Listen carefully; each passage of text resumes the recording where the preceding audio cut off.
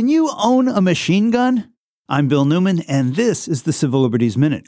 The first answer? No, because the 1934 National Firearms Act prohibits the sale and ownership of machine guns. The second answer?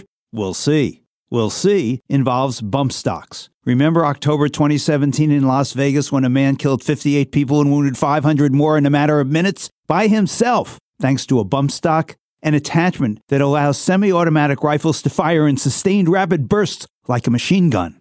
After that massacre, the Trump administration issued a regulation banning bump stocks, and lawsuits ensued, with most of the legal attacks on the ban failing. But recently, the Fifth Circuit Court of Appeals ruled that the ban was illegal, and the Supreme Court has agreed to decide the issue.